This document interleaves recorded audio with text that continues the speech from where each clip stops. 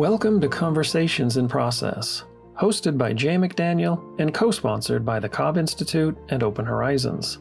These conversations explore a way of understanding and living in the world that emphasizes the continual becoming and fundamental interconnectedness of all things. But they're also intended to provide an ongoing interaction in which the stories, insights, and wisdom of each conversation partner can expand your horizon and enrich your journey in process. In this conversation, Jay visits with Janine Sledham. Janine is a longtime member of the Process Movement and a member of the advisory board at the Cobb Institute. She's a theologian by training and an academic publisher whose primary interests are process-relational and transdisciplinary thought.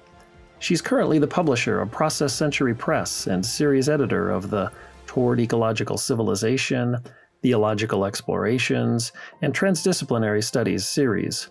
She's been an adjunct professor at Claremont School of Theology and United Theological Seminary of the Twin Cities. An ordained minister in the United Church of Christ, Janine has served churches in California and Minnesota, and she's a former director of Process and Faith, an organization that focuses on process theology and church life. Her liturgies have been used in churches throughout the United States and Canada. She has a Bachelor of Arts in Humanities from Macalester College, an MDiv from United Seminary of the Twin Cities, and a PhD in Philosophy of Religion and Theology from Claremont Graduate University. She lives and works on the banks of the Mississippi River near Minneapolis, Minnesota, with her husband, John. So, Janine, it's so good to be with you today in this conversation in process. I've admired you for a long time, and I think that you have a lot of wisdom with regard to the relationship between process theology and life in general, but Christianity in particular, and local congregational life in particular. So I hope we can talk about that today. To get started, can you tell me and all of us just a little bit about how you discovered process theology and what it meant to you? Sure. First, I want to say thank you for inviting me to do this. It's my pleasure. I started in seminary in the mid-'80s, and there was a class that was an intro class that was we were supposed to getting introduced to a whole bunch of things, and was taught by 3 different professors. And one of them had studied at Chicago. His name was Don White. And he, in his section, included a unit on process theology. And he had us read Marjorie Suhaki's God, Christ, Church. So that was my introduction. Now, it was not a whiz-bang wow at that moment. It was just, this is interesting. I like it.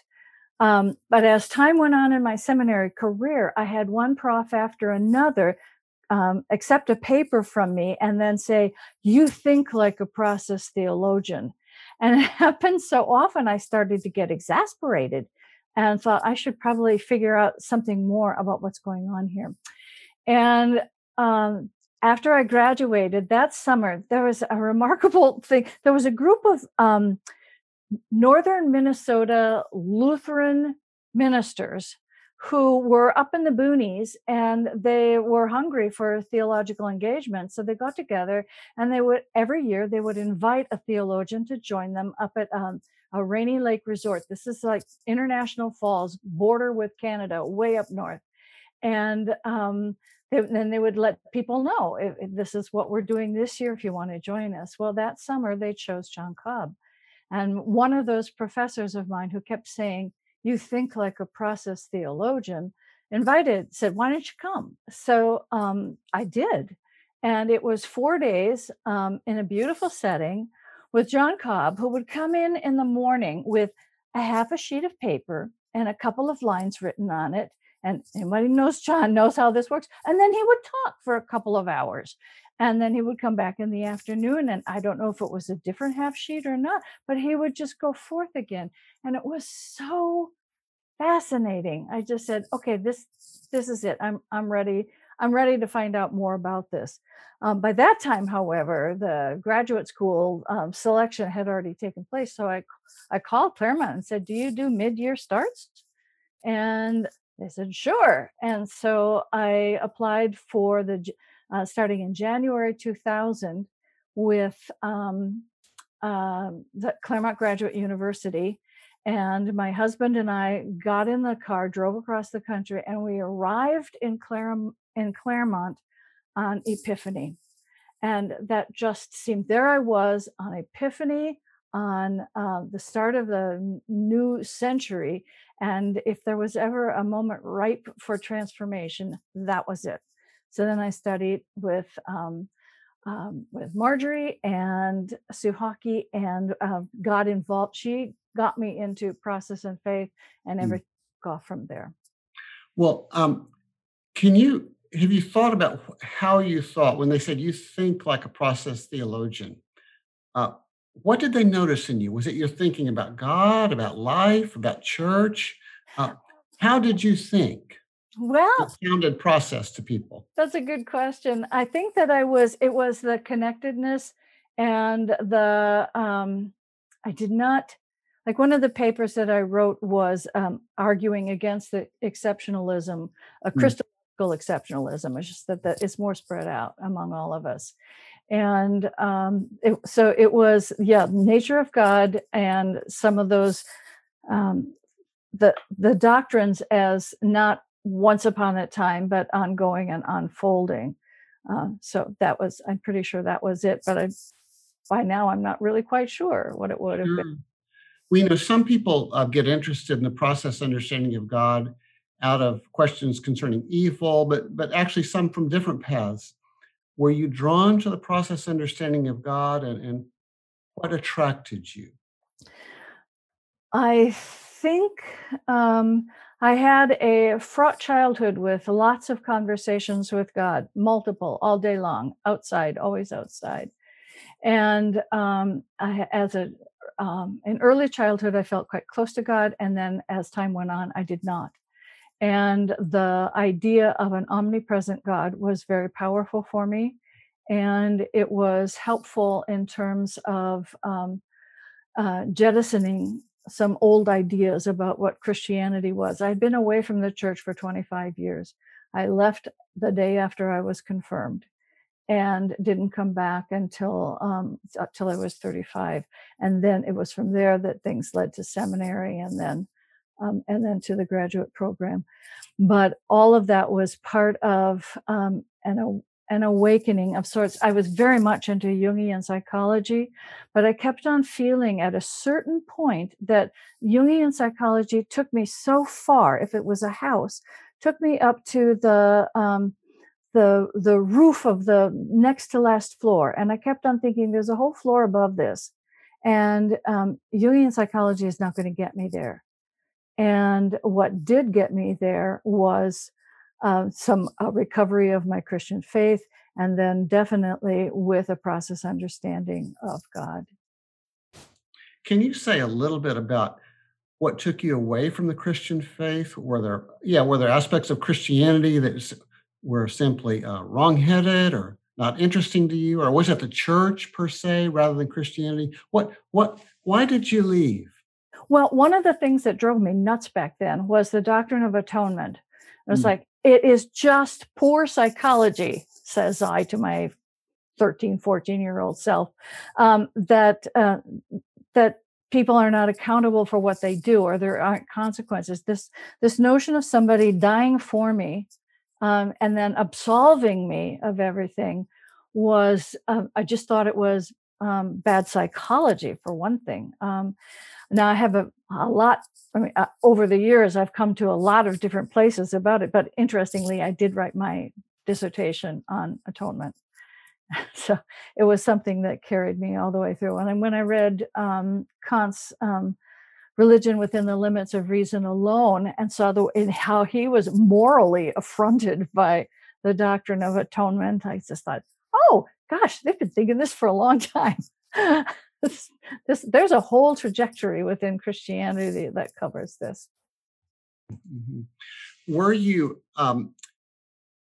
Did you ever think of God in highly authoritarian terms, as omnipotent, could do anything God wants to do and just chooses otherwise? Was that image of God sometimes called, the monarch in the sky, or the bully in the sky, the king on the throne? Was that ever part of your imagination? I was brought up Lutheran, so there was a bit of that in my early childhood. But then I did not. I abandoned that. I thought that was foolish, and especially because I felt the presence of God in my backyard. There was water back there, and there were willows, and I wandered. I rode my little rowboat, and I ice skated in the winter, and I was outside all of the time, and that was where I felt the presence of God. So it was kind of a God in creation image that predominated rather than the white bearded guy in the sky. But I do think that I had a touch of that gotcha God that stuck with me. That God would be, watching, and when I did something wrong, it would be a ha ha gotcha. But not that was a pretty minor strain. So most of it was I felt I found God on my own in nature, and the doctrines of the church were just getting in the way. I see. I see. And nature's always been an important part of your spiritual sensibility. Yes. Is that correct? Has it been? By the way, has it been water, landscapes, mountains, you name it, plants, animals? What what what dimensions of the natural world have shaped your heart and life? Water. Water. Water because of, I mean, I called it a lake in my backyard. It was a pond, but called it a lake. And when years later I ran across that translation of Dante's Inferno, where he talks about midway in the course of our life, and he's talking in that prologue about the lake of the heart. And I said, lake of the heart. And I was so there. It was like, these are the words that describe what I feel it was fabulous. That's my Oh, favorite that's test. beautiful. That's beautiful. Mhm. Now, there's a sense in which maybe the consequent nature of God and process thought that has a kind of wideness that includes everything. So it's kind of like a lake of the universe corresponding to the lake in your heart. Yeah. Uh, for people like John Cobb and others, the notion of God as eternal companion is very important, shares in the suffering, shares in the joys. Huh? Sometimes when people find God in nature, that's a little different from God as, in some sense, other than us, as an eternal companion. Were both important to you, or was it more the nature side, or not? Well, no, it was obviously the nature side. But I definitely found God in nature, but there was, as I said, I had a fraught relationship with God at a certain point, and I thought that I was having difficulty thinking that um, there were, I thought God. I thought I accepted the notion that God is love. I just thought that God didn't love me. Uh-huh, uh-huh. So Yeah, I had to come through some thorny woods to get to where I did. yeah. Well, I think you're not alone in that. So I think more than a few people have that sense. And so here you are, or there you were, and you discovered process theology, and it spoke to your lake in the heart side and the Hmm. someone who loves you side. Um, and then I think you try to take that into congregational life. Is that correct? I mean, a lot of people say, now this process theology, is it preachable? Uh, did you find it preachable? Oh my gosh, it is so preachable. I mean, think about the themes. The nature of God is God's presence, omnipresence, and then in the sense of every moment, God is present with us every moment. The future is open.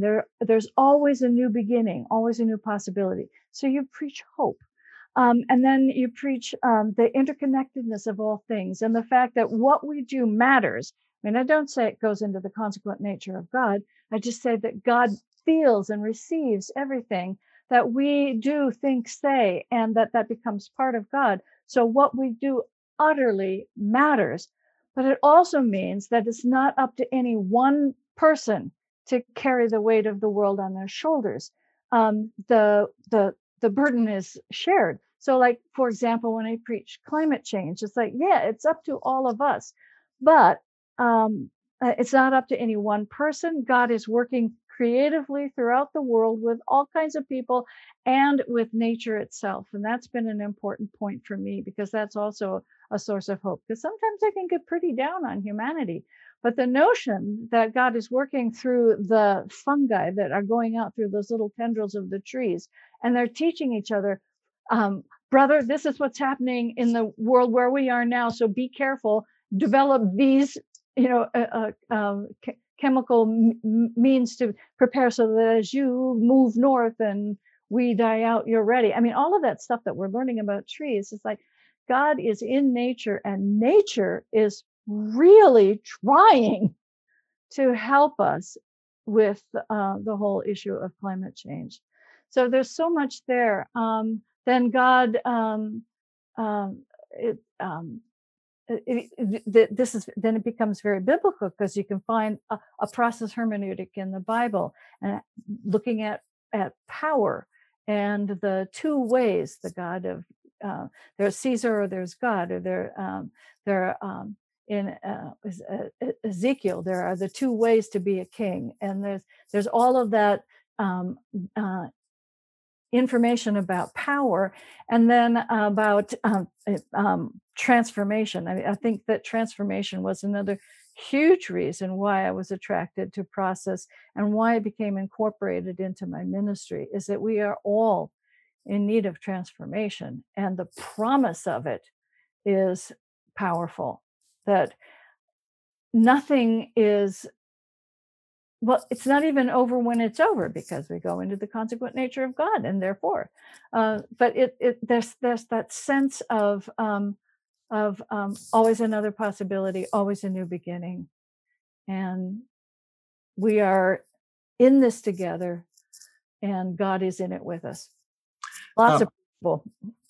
Janine, did Jesus or Christ play an important role in your preaching and your thought, or by contrast, was it more God-centered and Christ a little ancillary to the focus on God? Where did Christ fit in for you in your ministry and or your life, either one? An excellent question, because yes, I did start more with God. And so I was more comfortable preaching from the Hebrew scriptures than from the New Testament. But there are also so many things in the New Testament that are, I got ahead of myself. I went right to Jesus and skipped over the Christ part of your question. I think that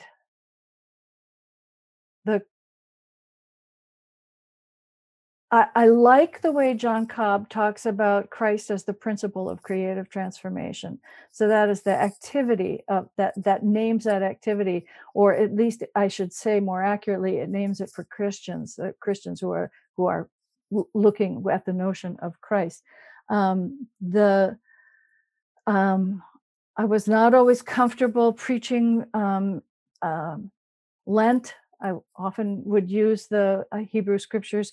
But I think that the part of the journey of Jesus in that last week is it's a very deep structure to that story, because you start with Palm Sunday, and there's the sense that this is how it's supposed to be. Everybody's happy and cheering, and so this is the image of how it is supposed to be.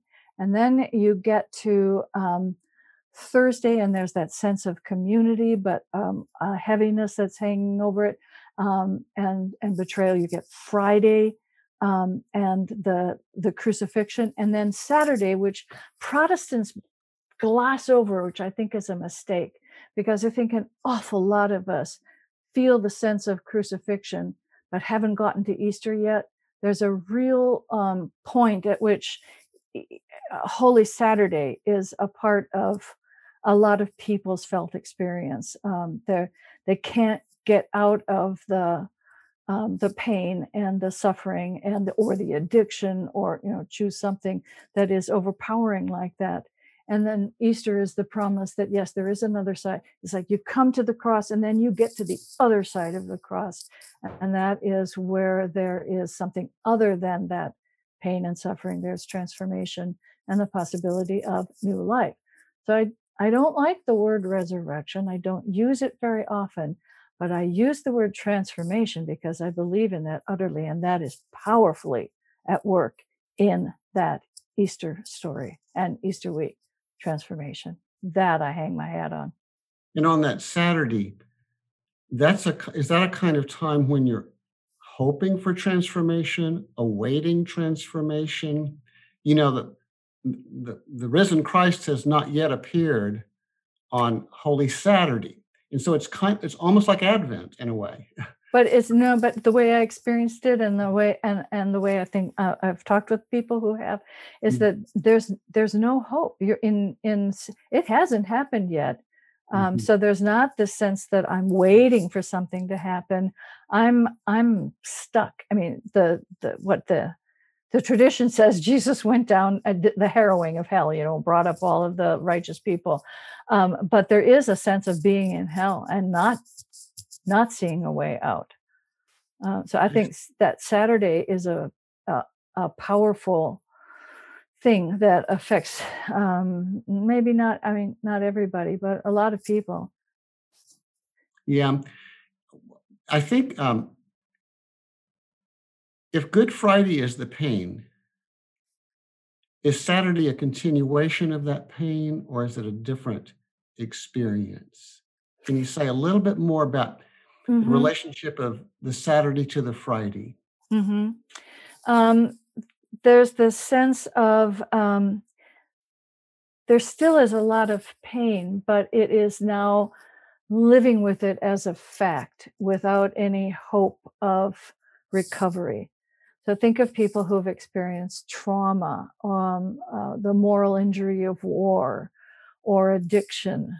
It's like you're in it, and so there's some sense of the continuation of the suffering and pain, but there's also a sense of you've crossed that border into the actuality of the experience, and you can't get out. Oh, that's I understand, and that's well, with the addict, with the person suffering from an addiction, they can enter into a hole Mm-hmm. from which they think there's no escape whatsoever. Mm-hmm. And that sounds like the Saturday experience. Yeah, or recovery from trauma. Mhm. So that there's and the experience of PTSD, where you're constantly you're reliving and re-experiencing, you're in a loop and you can't get out. Yeah. Well, I do say thank God for Easter. Yeah, me too. Thank God for creative transformation, just as you're saying it. Now, Janine, I can see how much this means to you. It's part of the very fabric of your Yeah. mind and heart and life. Now, how about your congregants? I'm sure your preaching was terribly effective. Were there other ways that you tried to introduce a process orientation apart from preaching? Liturgy, music, whatever. If you could say a word about that. But it's I thought of a worship service as through composed, or I think of it as through composed. So so the music is a really important part of it, and that's terribly important because nothing reinforces classical theology more than our traditional hymns. And so trying to find new hymns and global hymns is sometimes a way of doing that. And there are more hymn writers now who are doing, like Marty Haugen, who are doing really good things. But liturgy is very important. And if I choose a text, I don't choose it and not talk on it. So if I'm only going to preach on one text, we will only read one text. So I don't feel obligated to read Hebrew scripture, a gospel, a letter, because I don't want to leave something untouched. So at any rate, but if there's a way to tie them together, then I'll read them. I'll read more. But the liturgy is very important to me, and there it's language like. Again, we're opening ourselves. We're not asking God to come to us. That's a simple thing, but it's huge. If you keep on saying, come to me, please, you're opening yourself up instead to the presence of God. You trust that God is already there. So it's a very different way to speak a liturgy or to pray. You start with the assumption that God is with us, and all of us, and then I use a lot of, as you would not be surprised given what I've said about nature and climate change, lots of creation language in the liturgies. I have strong feelings about a liturgical language that is not jarringly modern and yet not precious and old, ancient. I don't use thee or thou. I know some people who have taken on that practice, but the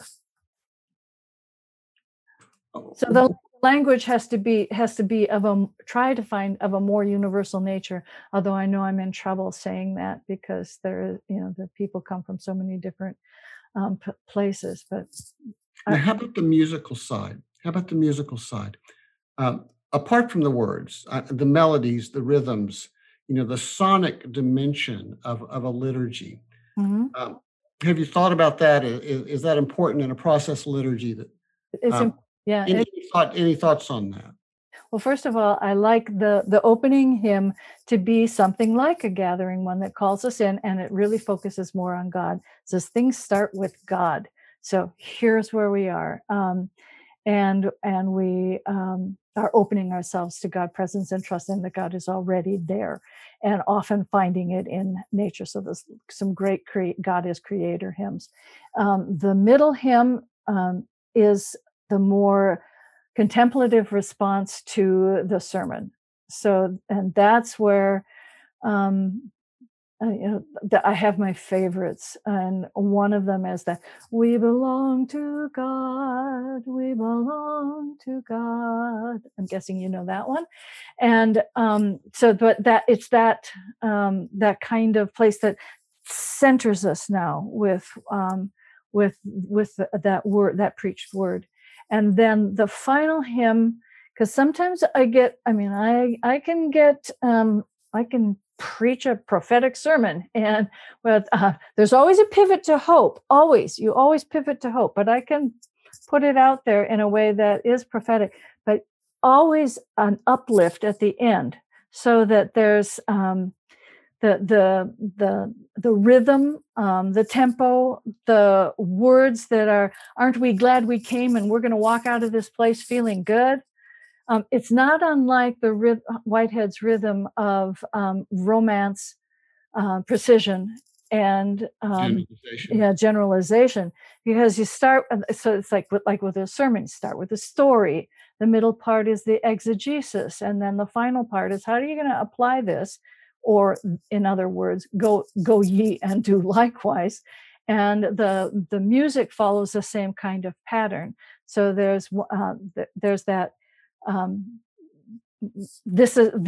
We are in God's world, but the middle is that is the reflective exegetical piece, but it's always the place where you take it prayerfully into yourself, and then you have to leave feeling good. And so something like De Colores as a final hymn, or not surprisingly, if you know it, one of my very favorite hymns is the Lead Us from Death to Life, because it's all about it. It's in the UCC hymnal. I'm sure it's other places as well. It's based on the Hindu prayer, and it's all about transformation. Which reminds me, that's the other theme that you can use a lot of in process, and that is using the New Testament. That's the great reversal. Mm-hmm. Yeah. So Janine, one thing that you have really done a lot of is try to encourage other clergy and other congregations to find ways of using a process outlook as they are able and so inclined. Mm-hmm. And that takes me then to the process and faith movement. Mm-hmm. And there's a story there to be told, and it's not complete, but you were pretty close to the dawn of creation on that particular story. Would you tell us a little bit of the story of process and faith? Yeah. That movement, that organization. It began. Actually, I was a latecomer, I think, in some ways. There the Center for Process Studies had been established, and it was about process, thought, and every other thing under the sun, right? But there were a group of clergy who got together and said, this is located at the Claremont School of Theology. Perhaps we should have some part of this focus specifically on theology and be of assistance to specifically Christian church faith leaders.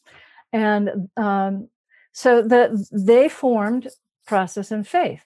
And when I came, there was, I inherited something that, what had been established was there was an early adapter so there was a website, and it was the things that I think were the best things that I inherited were there was the Creative Transformation Journal, came out quarterly, and which was about practical applications of process thought in various aspects of church, and then the Process and Faith lectionary commentary. So there were specific lectionary exegetical things that were coming from a process perspective. And then the Ask Dr. Cobb feature, which was once a month asking Dr. Cobb a question and having it show up online. That and a community of people that were the people who had been involved at the beginning still were. And so I inherited, so to speak, a wonderful coterie of colleagues that were committed to this work. And Marjorie then was appointed the director of Process and Faith. And then she, as time went on, she gave me that title. And we worked very hard at reaching out to other churches across the country. And I started trying to find more liturgies to put online, but that's a place where there's definite need for growth. But the whole idea was, no, you're not going to step into the pulpit and talk about the consequent nature of God or perception in the mode of presentational immediacy. You're not going to do that, but you're going to talk about the presence of God in every moment of your life and God's encouragement in every moment of your life. I stopped using the word God's will for you and started using the word imagination. This is what God imagines is possible for you.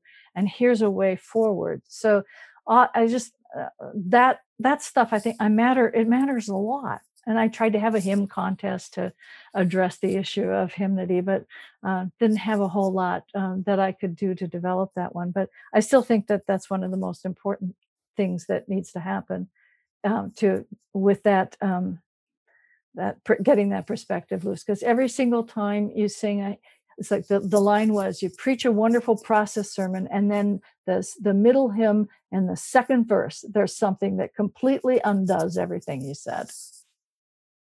So very important. So in the process clergy community today, among Christians, mm-hmm. There are some who are, for example, Episcopalians. Mm-hmm. And the liturgy, they can't write their liturgies. Mm-hmm. But also at some level they don't want to. Mm-hmm. Because there's a comfort, there's a familiarity, and there's something sacred for them about the inherited liturgy. Now, how they imagine it, what it means, it's kind of like being an Orthodox Jew. You've got the text, but how you interpret it is much up to you.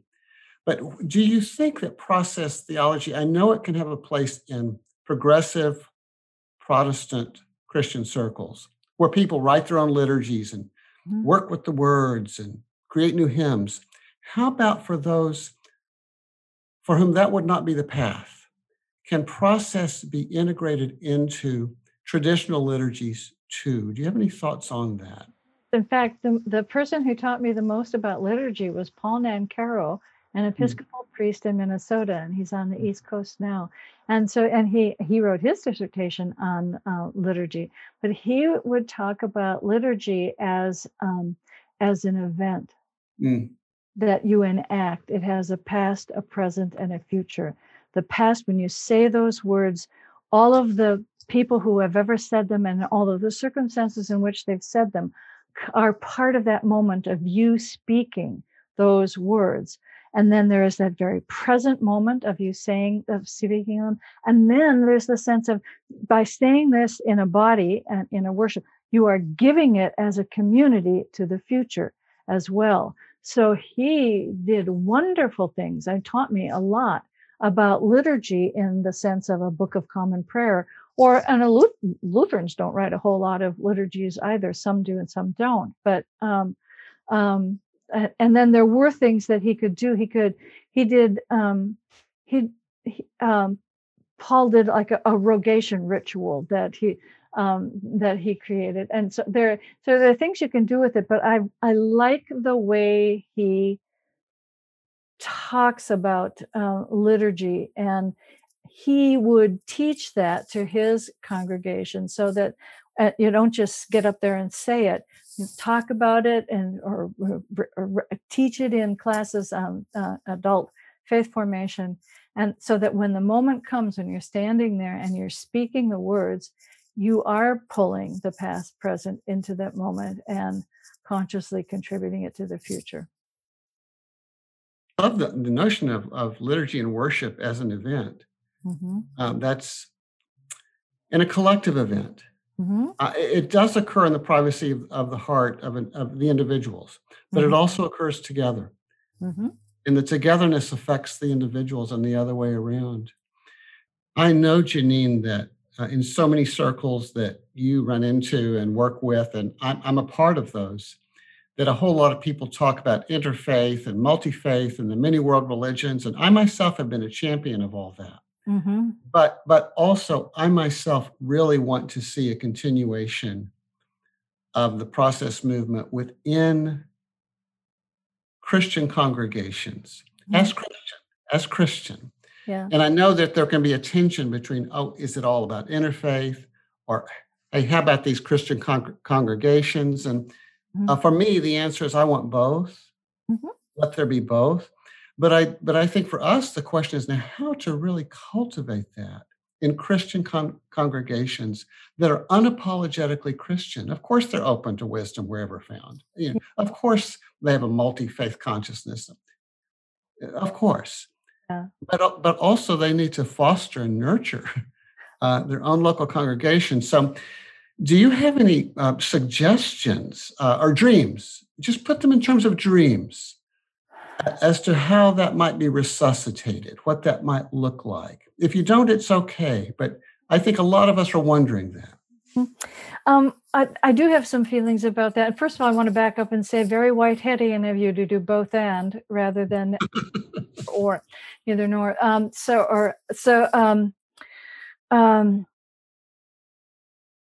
Yeah.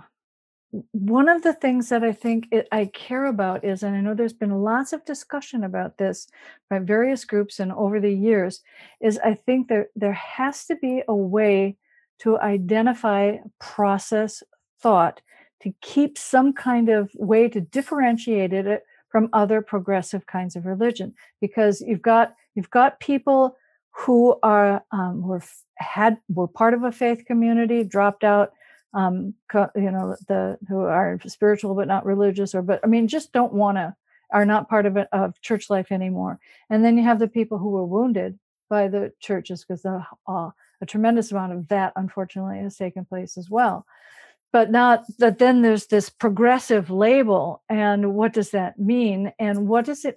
I don't know what progressive means when you're talking to somebody in a context where it's they are not churchgoers.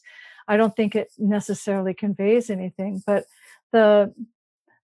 when I'm talking to somebody who has either no faith or a wounded faith and don't want any part of it anymore, I start by talking about the nature of God and what do you, how do you see that?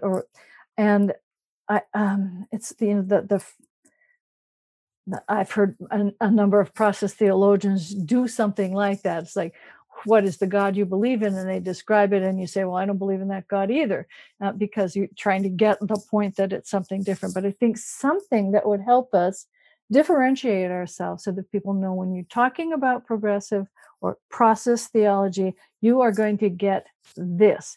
it's kind of like the way some people now in the straight community use LGBTQ issues to identify a progressive church. Is that, they're straight, but if they're looking at a church's stance, and if that church is open and welcoming and affirming, then they'll say, I think that's probably a progressive church, and I would be okay there. But you can still get in that kind of setting and hear a lot of traditional doctrinal language. And one of the things that I do also in my preaching and liturgy is not use, I don't use the technical Whiteheadian language, but I don't use the technical doctrinal language either. That's another professional discourse. And there's a way to get closer to people without using that kind of language. So a way forward.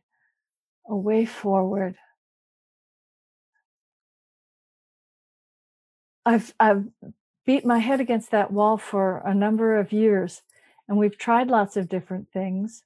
And one of the things that was actually helpful was when we were a membership program, and you had to pay to get the lectionary, that we had 600 members all across the country. And then there was that period in the web introduction to all of life.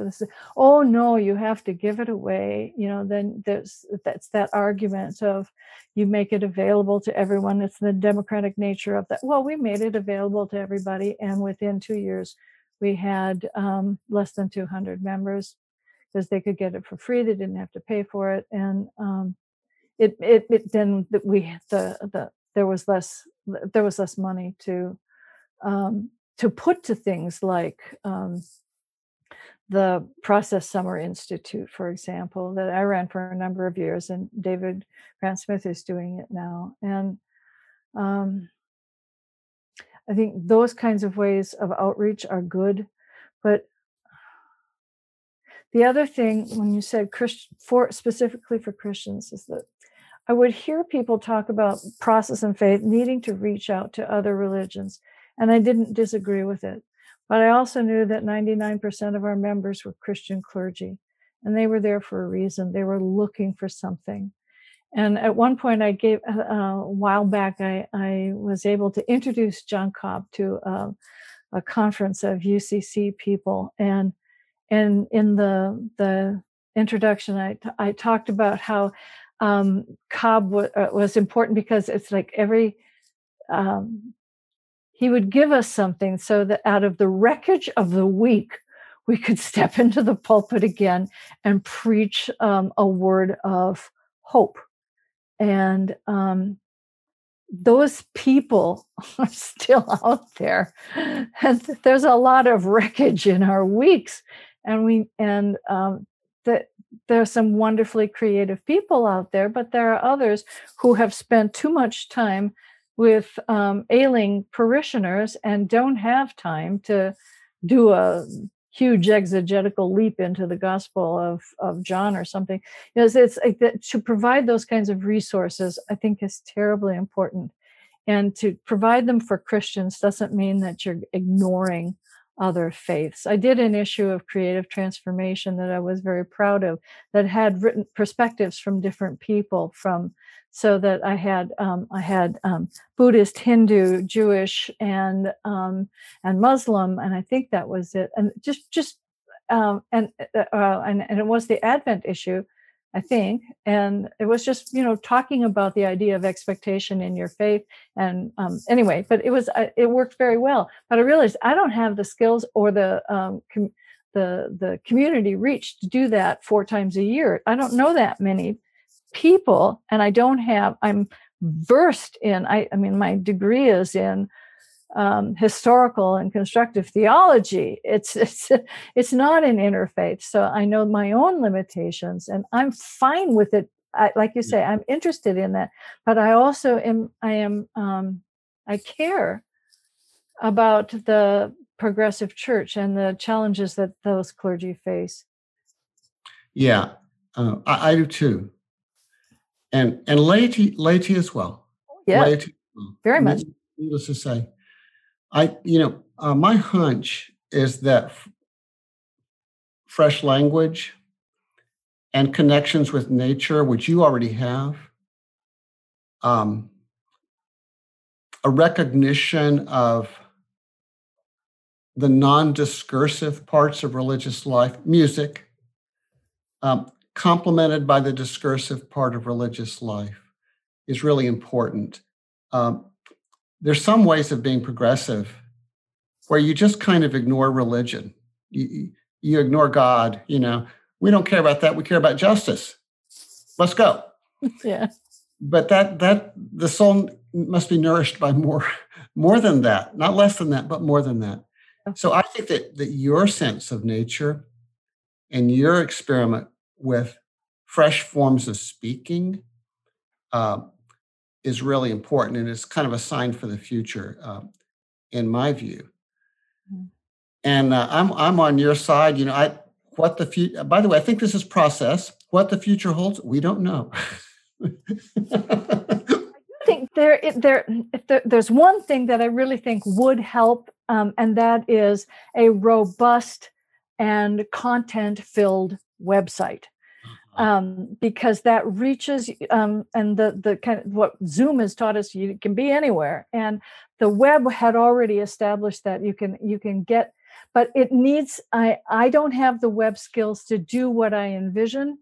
And but I do think that I have some ways of reaching out to communities and then communities of communities to start getting that rich content. I do feel confident about that, and just getting more up there. So whether it's reviving the Process and Faith website, although that is kind of a mishmash right now because of issues in the past and how some people were bringing things together. But nevertheless, there is a way forward, and the internet is a piece of it, has to be. And maybe you don't necessarily go to asking people to pay for it again. I think that moment is gone.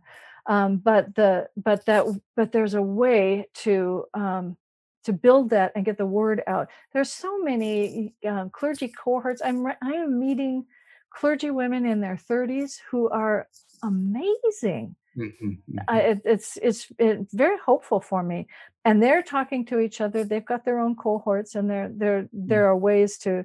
And I want to back up to one other thing too about Process and Faith and about the whole thing with process theology. When we would explain to people from the Process and Faith perspective what we thought was going on with process theology, we would, if people liked it at all, they would say one of two things. They would say, "Well, that just makes sense," and the other one was, "Oh, you mean there's a name for it? I've always believed that," and that those people are out there. And I think that there's process theology has a lot to offer. Well, may there emerge that robust website.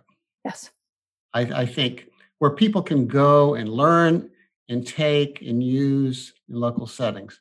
One thing's clear: if there's that robust website, it will be partly indebted, maybe largely indebted, to Janine Sledham. And the energy that you've put into that, the passion, the purpose. And so may this be a really big thank you from the entire Process community. Now, you didn't talk about Process Century Press. We're out of time, but folks out there, there's something called Process Century Press, and it's published a lot of good books. And we've been interviewing the editor of that press, who doesn't do it for very much money, if any money. no, It's a labor of complete love.